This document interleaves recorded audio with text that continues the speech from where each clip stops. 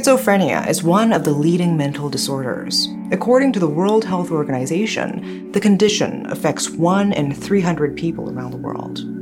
As hallucinations and delusions greatly affect the lives of those who suffer from the disorder, it's common for schizophrenics to behave in a manner that may put themselves or others in danger.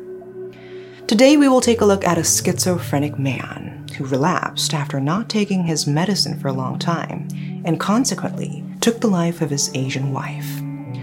This is the case of Paul Leslie Quirk.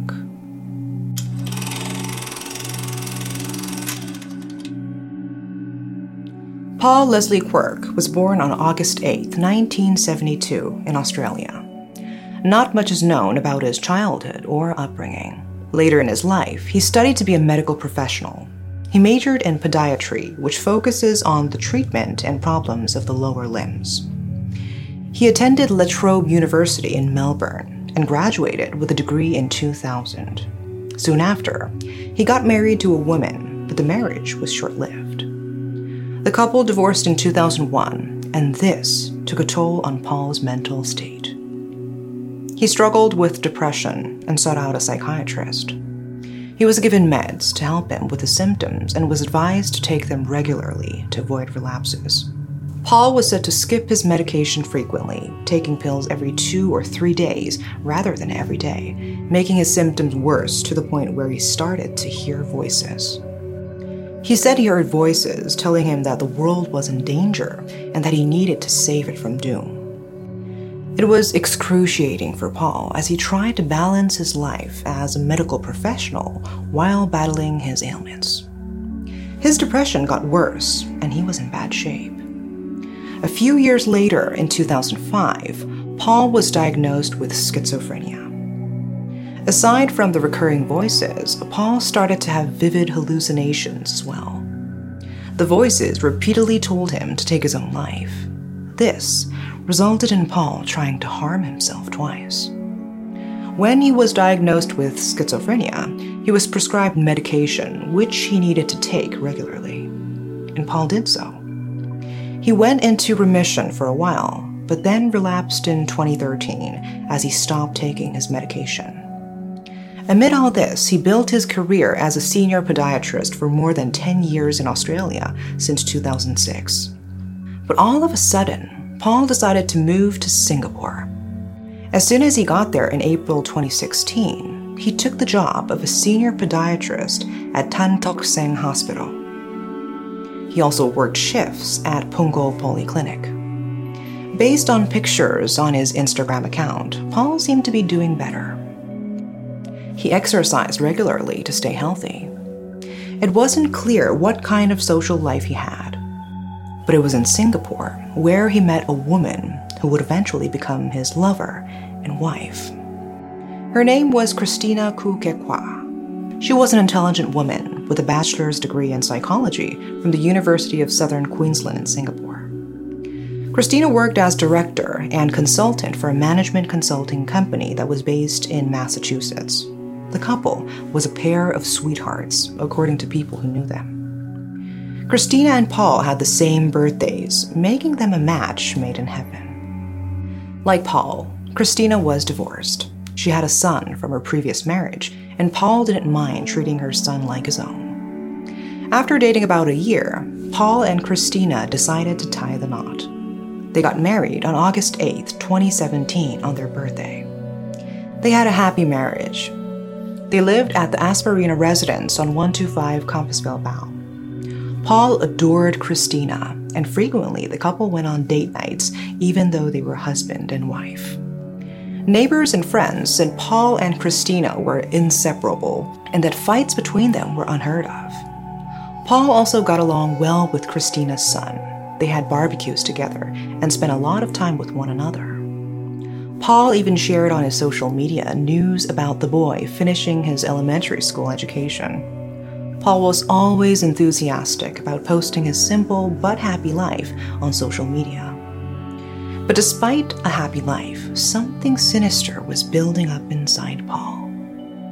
His schizophrenia got worse, and he started hearing voices again. But the problem was that no one was aware of how much Paul was struggling. His condition worsened over time, and on January 2nd, 2020, Paul and Christina got in an argument. They argued about the amount of alimony Paul needed to pay to his first wife. The matter hadn't been resolved even after his marriage with Christina. Apparently, Paul and Christina occasionally had arguments about the matter. That night, Paul told Christina that he was going to go back to Australia the following day with family who had been in Singapore to visit him. The argument went nowhere, and so Paul packed his bags. He went to be with his family, leaving Christina pondering about the argument alone. Christina was upset, especially after her husband left. At 3 a.m, she received a text message from Paul. It contained an apology for the argument as well as for him walking out on her. He explained that he hadn't been feeling like himself and felt quite confused about everything. At around 3:45 a.m, Paul returned home to Christina. He was accompanied by his brother, who persuaded Paul to stay with his wife. The couple talked, and eventually Paul decided to stay in Singapore with Christina. Paul's family went back to Australia later that morning, and Christina's son left for school. Christina thought it was the perfect time to resolve the argument that she had with Paul. Being devout Catholics, the couple decided they needed third-party help and advice to help them resolve the matter. They visited the Catholic Spirituality Center for a consultation. But Paul wasn't doing so well.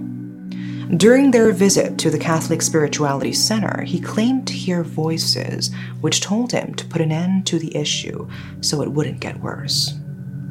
Again, no one seemed to know what Paul was going through. The voices didn't go away no matter how hard Paul tried to block them out. On their way home from the Spirituality Center, the voices told Paul that Christina was the devil in disguise, and that staying with her would throw the balance of the world off. They told him that he needed to save the world and bring about greater good. He then started having visual delusions. One time, he saw a runner pass by his car with the word finisher on his shirt. But Paul read it as finish her. Christina wasn't aware of Paul's condition. When they got home, Paul took a shower despite all the voices in his head. It was then, when the voices told him, it was the chance to strike the so-called demon. Then Paul snapped. Before noon, he grabbed a pair of sticks used for martial arts that Christina's son used. He approached Christina, who was in their living room. Paul then raised the wooden sticks and attacked Christina. He was blinded by his delusions. To Paul, the woman in front of him wasn't his beloved wife, Christina, but rather a demon he had to get rid of. He screamed at Christina, who was helpless, as he continued to beat her. She screamed in pain, and she was shocked at the sudden attack. She ran to the balcony and screamed for help. It caught the attention of neighbors and passers-by. They were horrified to see Christina's bloody face. They were even more mortified when they saw Paul continuously beating her head. Paul then grabbed Christina by the hair and dragged her back inside. The witnesses immediately called the police. Paul kept on beating Christina using a clothing hanger, which eventually broke. Christina collapsed. Seeing her on the floor, Paul believed he weakened the so-called demon. He then went to the kitchen and grabbed a 34-centimeter knife. He then repeatedly stabbed Christina in the neck. Paul only stopped after feeling satisfied. He turned his attention to the family dog, which had been barking furiously during the attack. He proceeded to stab the dog. He threw the dog off the balcony as worried neighbors watched outside. Paul believed he had done it, that he had saved everyone. He took out his phone and texted his brother, "It's done." The police arrived at the scene at around 12:30 p.m. Paul calmly answered the door for the authorities. Deputy Public Prosecutor Andre Chong stated that Paul was drenched in blood and he claimed to be Jesus Christ who had banished a demon. Christina was pronounced dead by paramedics at the scene. Paul later confessed that Christina was a demon named Tiamat. He said he killed her because voices told him to keep the balance of the universe, and it was his purpose in life to do so. He added that he killed the dog because it could have resurrected the demon, as he viewed it to be a spirit companion of the demon. Police soon realized that Paul was mentally disturbed.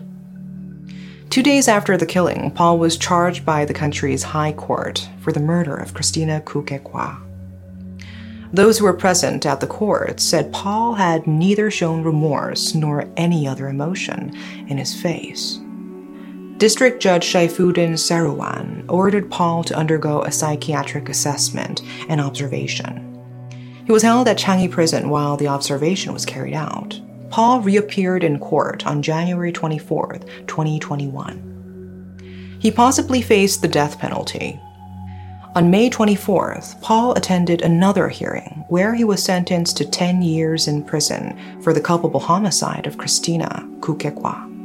The charge was reduced from murder, as his psychiatric condition was assessed to have substantially impaired his mental responsibility for his acts.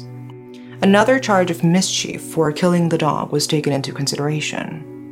Paul was ordered to remain behind bars as the facility would protect others from possible violent outbursts by him, as well as rehabilitate him in a structured environment. Justice Ang Cheng-hook commented that Paul's irresponsible choice of skipping his prescribed meds was the reason Christina's life was taken. As much as Paul's condition was to blame, he can never wash the blood off his hands. Since Paul's incarceration at Changi Prison, Christina's son has been filing legal reports to block Paul from receiving his inheritance, which was half of the owned estate at Esperina Residences. Even though Christina didn't leave a will before she died, both her son and Paul would have inherited her estate under intestacy laws. With the help of a litigation representative, the boy made efforts to disqualify Paul from his share, as it would mean he still got the benefit despite his crime. Everyone was against Paul. His gruesome act left a deep wound in the hearts of Christina's family and friends. Even on his social media, people left comments berating him for his crime. There were others who expressed their grief following Paul's sentencing. This crime, however, did make people realize that they should be more aware of those who suffer from schizophrenia and other mental disorders. As for those who loved Christina, let's pray for their well-being. That's all for today. Thanks for watching.